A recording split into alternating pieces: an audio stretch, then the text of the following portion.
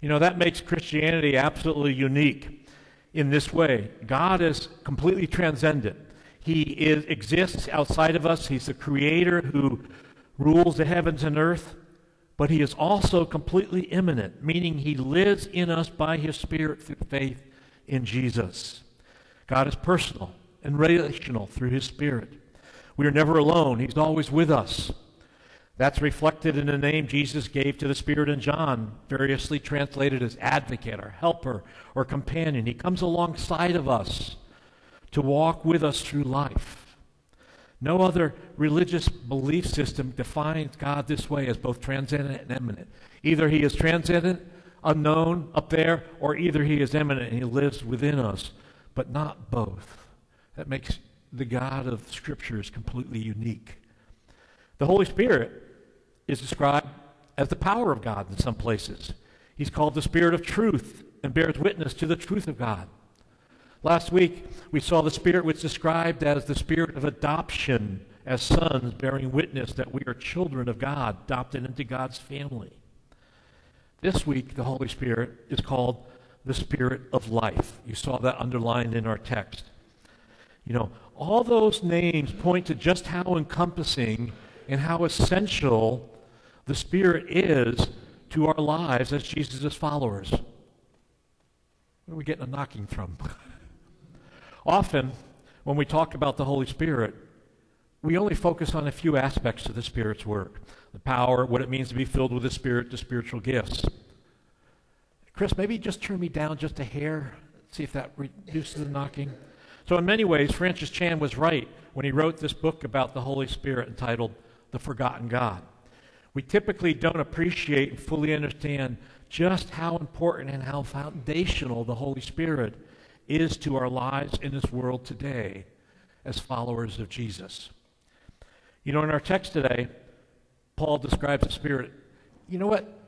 The thing that says computer sound, since we're not using a song, turn that off. Maybe that's where the knocking's coming from. In our text today, Paul describes the Holy Spirit as the Spirit of life. You know, this is one of those more difficult texts in Scripture to understand. Paul in Romans is probably the most theological book of all the books in Scripture. You know, if you go home and read this text, you'll probably look at it and scratch your head and say, okay, what is Paul really saying here? What's meaning? You know, and if you read any commentaries on this text, it gets even more confusing listening to people try to explain it.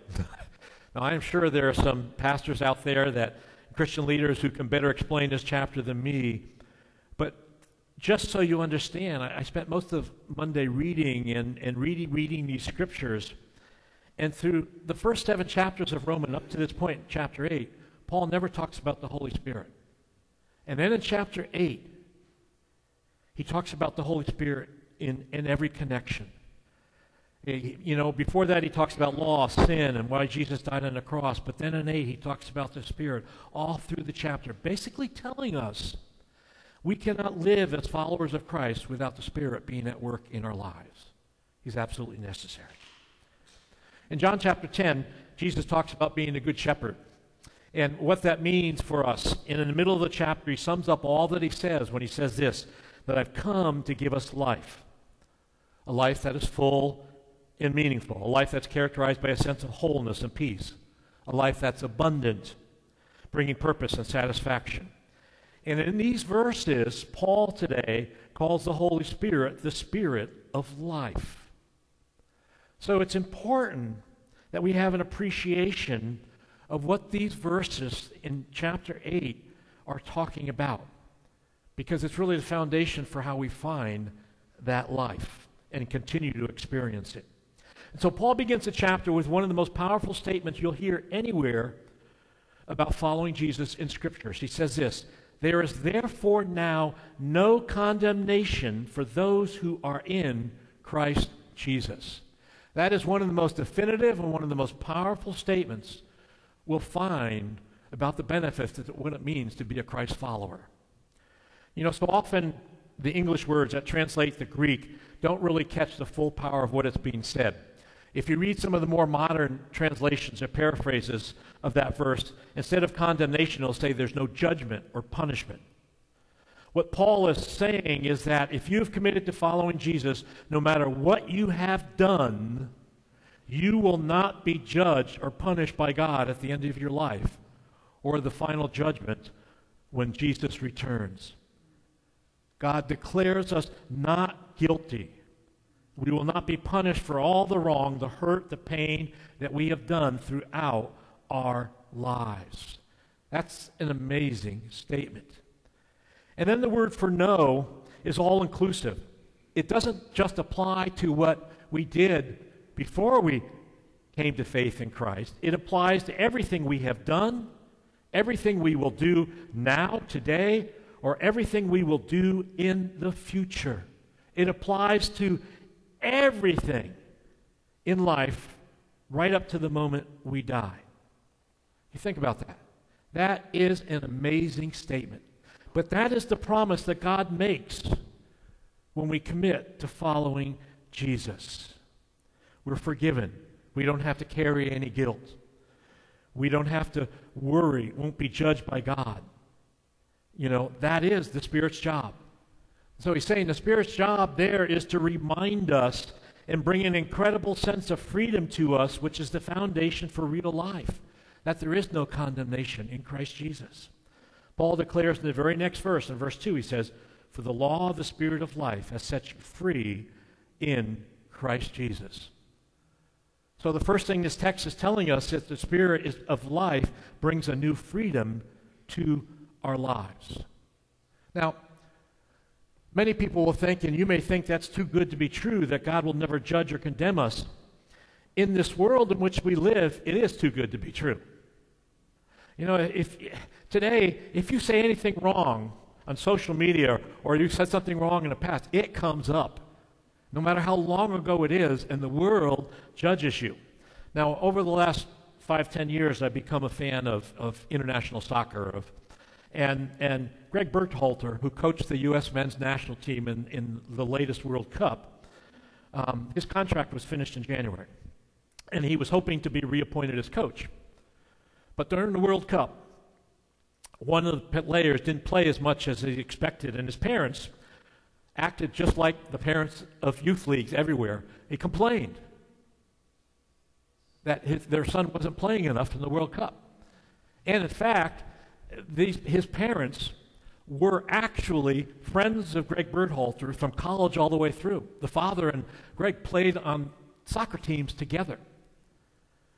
But they went to U.S. Soccer and told a story about him, that when Greg was dating his wife in college over 25 years before, they had an argument. And at that point in time, he let his anger get away from him and apparently kicked his wife. And so now U.S. Soccer is investigating him to determine whether or not he should be appointed coach again. Now, what they didn't say was that after that incident, he got counseling for his anger, and he and his wife have been happily married for 25 years. But the world out there is still judging him for something that happened 25 years ago. That happens all the time in our world. Things we say or people do will be brought up time and time again. But that is not how God works. You know, to understand what is absolutely amazing about Paul's declaration is that there is no condemnation or judgment to those who are in Christ Jesus. You have to kind of go back to chapter 7 and see what Paul says there. And I encourage you to go home and read chapter 7. In chapter 7, Paul says this, and he's speaking towards the end of his life. He's speaking after he has been following Christ for many decades. And he says this. He talks about the internal struggle debate that he has within himself. And he says this, I know what is right to do, but so often I'm unable to do it even when I want to. The good that I want to do, I don't, and the evil I don't want to do, I so often end up doing it. Paul is being incredibly honest there. And what he's basically saying is true. The more we know about Jesus and how God wants us to live, the more we realize just how far from it our human nature is, no matter how long we've been following Jesus. So Paul, at the end of his life, is saying, look, I know who God is and what he expects, and I realize just how far I can be from that. And so the more we know Jesus, the more we recognize the evil and selfish nature that resides within each of us, that there is a struggle between what we know is right and between our own natural desires, which are often selfish and lead to great wrong. And so there's this struggle between good and evil within each one of us, if we're truly being honest. Yet despite the reality of that struggle, Paul comes out then in the first verse of Romans 8, he says, Therefore, looking at everything I've struggled with in my life, he says, when we put our faith in Jesus, God will never judge or condemn us again. That is amazing. Do you understand how amazing that is? And what that really means for our lives today. Now, does freedom mean that we can go out there and do whatever we want, even if it's wrong, because we know we won't be judged? So faith in Jesus becomes one of the best life insurance policies we can ever have? No, of course not. Paul asked that very question in chapter 6. He asked the rhetorical question, should we just continue to sin, to do wrong and else selfishly so God's grace would be poured out on us? No, because if that is our response, then we don't really understand what God and Jesus have done for us at the cross. John tells us in his letter of 1 John that as followers of Jesus, we will continue to do wrong things. We will continue to struggle with our own selfishness and evil within us. But he says that if we confess, God forgives, and so God, what we can do in our lives, we can continue to experience God's presence and peace in our lives. God knows we're not perfect and we'll never be perfect, but yet in his eyes, we are completely forgiven because of what Jesus did. Now, if we continue to do that and we don't confess, then we won't experience the peace and freedom that God wants us to experience in this life. Even though we will be found not guilty at the final judgment because of our faith in Christ. And that freedom implies several things for us. That freedom means that we'll be emotionally free to be honest with ourselves, with God, and with other people we interact with. We can say, I am a sinner. Now, in today's world, we think that's a terrible thing to say. People say, that's a terrible thing to say. But it's not a terrible thing to say when we can also say that we are loved and completely accepted and forgiven by God. In fact, it's an incredibly healthy thing to say, because then we can admit when we're wrong, that we're capable of acting very selfishly, we're capable of evil. We don't have to cover it up, who we really are. We don't have to pretend everything is okay and right. It brings a real emotional and psychological freedom to how we deal with life in ourselves and how we look at ourselves. And that also brings another sense of freedom to our relationships and interactions with other people, because it brings a sense of humility. You know, we have a new freedom to deal with other people. We can't divide the world into good and evil anymore, because we know that we are all capable of evil. And the reason that maybe we haven't done some of the things others have done because of the grace of God in our lives. There go I, except for the grace of God. We can no longer point fingers at other people and say they're evil, because if we understand our situation, our lives, we know that we're capable of the same thing. And just as we're no longer judged, we find the freedom not to judge others ourselves, realizing that's God's responsibility and not ours. That kind of freedom brings real life and changes the nature of our relationships with everyone.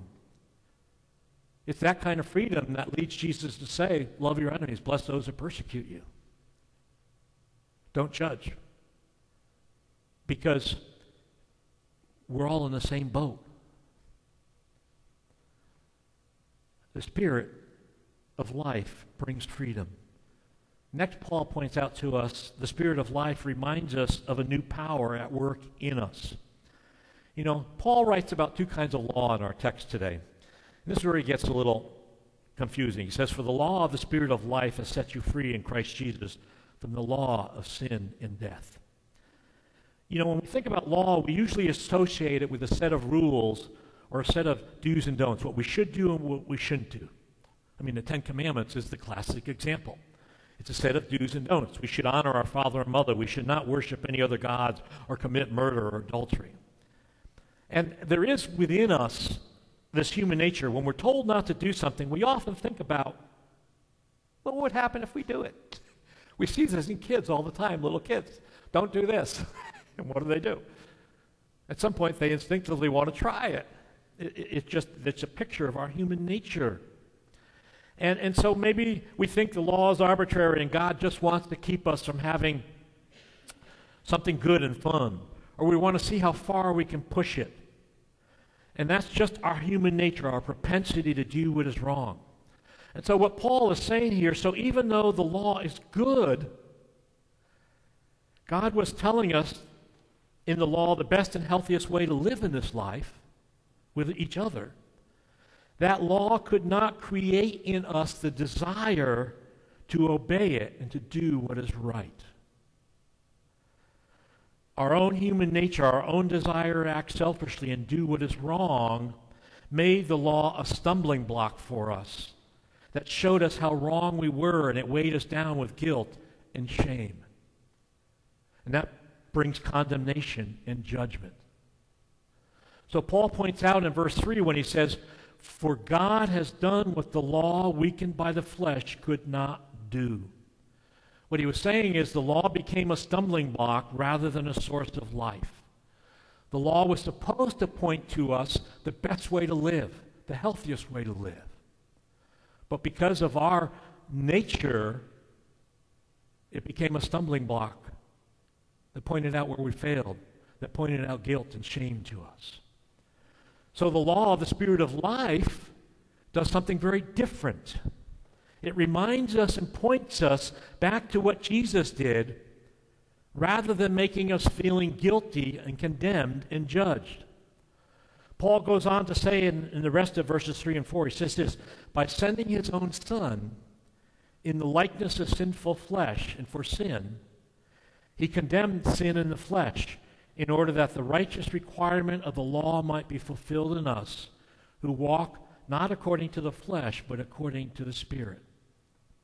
So what he's saying is the Spirit's job is to continually remind us that God loves us so much that Jesus came into the world and lived just like us, facing the same temptations that we do, but who never made the wrong choice, never sinned.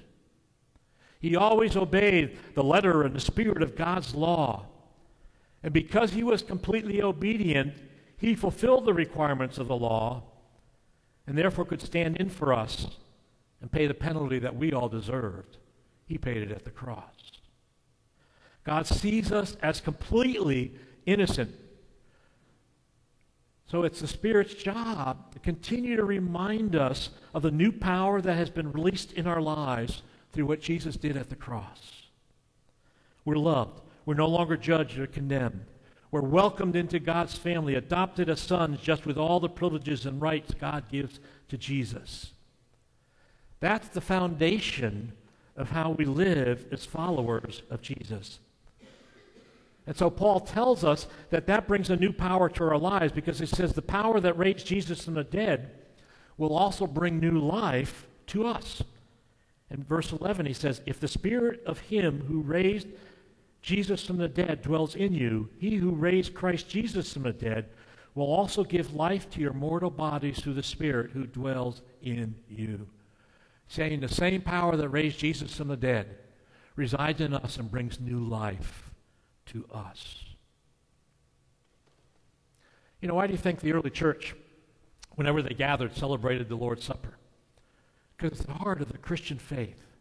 It's the visible demonstration of God's love. It's the reminder that we are forgiven and accepted by God. We no longer have to live with guilt or shame.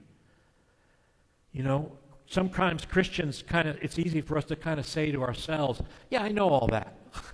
Or, "Pastor, I know I'm forgiven. Tell me something new I don't know." But we have to understand if that's how we're thinking, then we don't really understand or appreciate the full significance of the gospel. That is the heart of the faith. The Spirit's job is to drive that truth home to us, that each and every moment of our lives, no matter what is going on with us, that the Spirit God is with us, that we are forgiven, that He walks with us through life, that, and so He, when that truth is rooted in us, we will continually want to sing God's praises. We'll want to know Him more and get to know Him more because of what He's done. We'll want everyone around us to know Jesus and His incredible sacrifice He made for everyone. How we approach God reveals to us how well we truly understand the gospel and what Jesus did for us. And when the gospel grabs us that way, we live in the freedom God meant for us. We'll find that life that God intended for us. So Paul describes the Spirit as a spirit of life. Why? First, the Spirit of life brings a new freedom to our lives. We can be honest with ourselves. We're free to deal and accept other people just as they are. Secondly, the Spirit reminds us of a new power at work within us. That what Jesus did at the cross, no matter what we do or what happens to us in this life, the Spirit reminds us that we're unconditionally loved, accepted, forgiven by God. We don't have to prove ourselves to anyone at all. We're totally accepted by God. Finally, the Spirit of life invites us to a new approach for living. Now, Paul here is not teaching us a simple technique or a formula.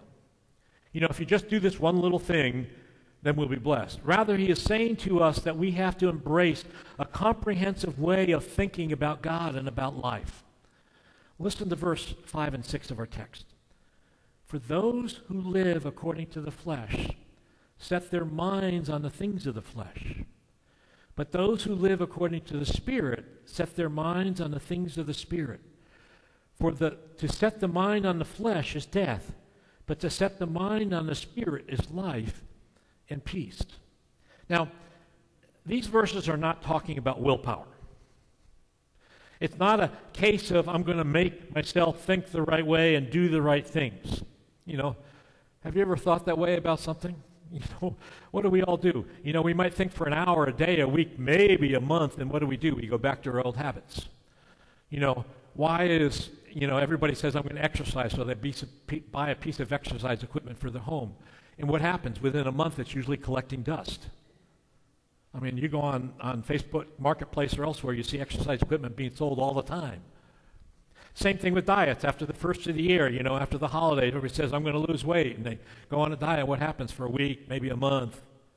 And then they go back to old habits. Paul in chapter 7 told us that willpower didn't help him. It's not willpower he's talking about here. Something much deeper has to take place. To appreciate what Paul is teaching here, I think we have to understand what the terms flesh and mind really mean. When Paul uses the term flesh, he is not referring to our physical bodies. The flesh refers to anything that we want to make the most important things in our lives that is not about Jesus. That's what the flesh is referring to here. Anything that we want to make the most important in our lives that is not about Jesus. What do we actually worship? What brings meaning to my life that justifies my existence? If it's not Jesus, then it's coming from the flesh. Now, there are many good things that God has given us in this life that we are meant to enjoy, but they become problems when they become our focus in the meaning of our lives because they weren't meant to provide that. It refers, so the flesh, there are many good things. What we do for our lives. We make our children our focus. We make our spouses our work, the acquisition of power, a wealth, a hobby, a cause we might fight for, a political agenda we believe in, what other people think about us. Maybe we just live for our own pleasure, whatever feels good to us. But when those things become our primary driving force in life that makes our existence worthwhile, Paul is saying you're living according to the flesh. So Paul talks about setting our minds on the flesh or on the Spirit. So when we use the term mind today, we usually mean, we say it's just what I'm thinking about at the moment. When we say our heart, we're thinking about our emotions. But when Paul uses the term heart or mind, he's basically referring to everything that we value most in life. You know, what drives us? What's the center of our being? What do we dream about thinking if we could do this or have this, that our lives will be complete and we'd be satisfied? In essence, that thing becomes our own Savior. It becomes the reason for our existence. So if we want to find the life and peace God intended for us, we have to make a choice. What will we make our priority? Will I set my mind and heart on Jesus, or will I set it on something else, whatever it may be? And so Paul makes very clear in the last verse of our text that if we set our heart and mind on anything other than Jesus, we will be disappointed. It will not bring the life and lasting satisfaction we desire. In fact, it will often bring great pain to our lives when it's taken from us, or we'll do things to get what we want that will bring great trouble to ourselves and others. You know, the classic example of this truth is clearly portrayed in the 1981 movie, Chariots of Fire. If you haven't seen it, I encourage you to go home and watch it. You can probably find it in almost any streaming service. It's a story of two British sprinters, Eric Liddell and Harold Abramson, who both won gold medals in the 1924 Olympics in Paris, France. Each of them set their minds and hearts on two very different things. Eric Liddell was a Christian who eventually followed his parents as a missionary to China. He died in China towards the end of World War II in a prison camp there. Eric Liddell, if you saw him, he had a very unorthodox running style, which we only saw in one scene in the movie, in the scene where he was running against French runners before the Olympics. He was knocked down, he fell way behind, and he runs this frantic race to catch up. And when he's running that frantic race, his arms are flailing like this. He's looking up to the sky, his mouth is open. He's running the way no sprinter ever runs or is trained to run. Now, his daughter, Jenny Liddell, was still alive when the movie was put out for viewing in 1981. And she did an interview. And one of the things she said, one of the things they got wrong in the movie was that they only saw it in one scene, but that's how he ran every race. Arms flailing, looking up, mouth open. That's how he always ran. Why? She said, because he was worshiping God when he was running. At one point, Eric explains to his sister why he wants to run in the Olympics. She wanted him to go to China and thought the Olympics were a distraction for him. And so he says to her, God made me fast, and when I run, I feel his pleasure. So he was running to glorify God. You know, if he didn't win a race, it was okay. He just did it his best. It wasn't about him. And for a while it appeared that he wouldn't run in the Olympics because he refused to run the 100-meter pre-races on Sunday. But for him, he was to honor the Lord on the Sabbath, so he wouldn't run. And he was perfectly okay with it. It wasn't the end of the world for him. You know, in fact, because his heart and mind was set on the things of the Spirit, not on something else. So his identity as a person wasn't at stake here. In fact, so there was always a sense of peace and life about him. And he confounded everyone around him because he was always so gracious to everyone. He was gracious to those who were critical of him for his beliefs and not running. And he was, he'd run the race and he'd go up and greet all the other sprinters and runners and say, wish him good luck. Why? Because it wasn't about him. It was about he was running for God, and he reflected that value in how he treated everyone. Harold Abramson was the exact opposite. He was running to justify his own existence. At one point he says that when he was at the starting block and looking down the track, he felt this: I have only 10 seconds to justify my earthly existence. If he lost all meaning for life. When he lost a pre-race before the Olympics to Eric Liddell, he was absolutely crushed. He was depressed. He was moody. He was obnoxious to everyone around him Because he lost. He lost his reason for existence. He lost his reason for why he lived. And even after he won the gold medal in the 100 meters at the Olympics, he wasn't really satisfied and content. Why? Because it was just a momentary thing. Now he had to find something else to do. And so the whole story of his life was that he had to continually driven to prove himself one way or the other. He always had to prove himself that he was the best at everything. It was an unrelenting drive that drove him.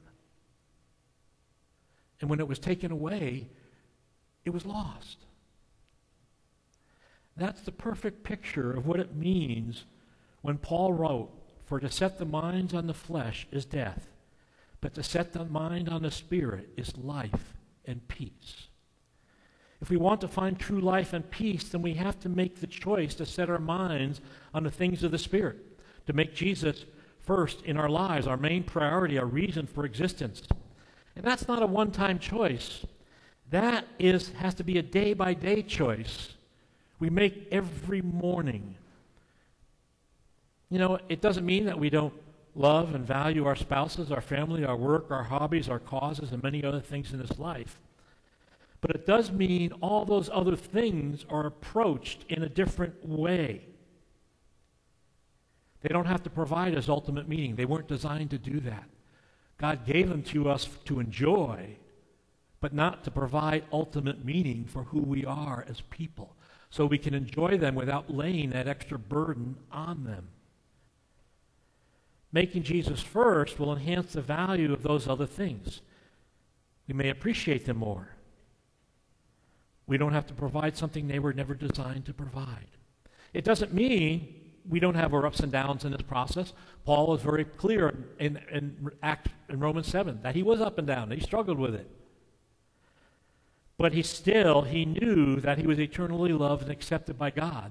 When we place our faith in Christ Jesus, there's no condemnation. We're free from guilt and shame. Nothing can take that away from us. We have the Spirit of God in us, reminding us what is right and true. We have the Spirit of God in us, reminding us that we're adopted into God's families as His privileged children. We're heirs to all the promise God made in Jesus. And we have the Spirit of God reminding us that there's no condemnation or judgment in Christ Jesus. Nothing in this world can take those things away. Everything else in this life we may set our minds and hearts on can disappear, can be taken away, can disappoint us. And when that happens, it can be devastating. It seems to me, as Paul is explaining it, as followers of Jesus, the best choice we can ever make, and really the only healthy choice, is to set our minds on the Spirit, on what Jesus did for us. Do you understand why the Holy Spirit is so important to our lives as followers of Jesus? Doesn't it make sense to start each day by pausing and asking the Spirit to lead and direct my life each day? To open my mind to hear His voice as I read the Scriptures daily? To ask for wisdom throughout the day in all the situations we face? You know, Jesus says the exact same thing that Paul invites us to in Romans 8 when he says this in Matthew 11:29. He's saying the exact same thing. He says this, "Take my yoke," meaning set your mind on the things of the Spirit. Set your mind on what I've done for you. "Take my yoke upon you and learn from me, for I am gentle and humble in heart, and you will find rest for your souls." That's the same invitation Paul is making to us in this text today. Set your mind on the things of the Spirit. Set your minds on Jesus, and you'll find life, freedom, rest, and peace. That's a choice we have to make each and every day. Let's pray.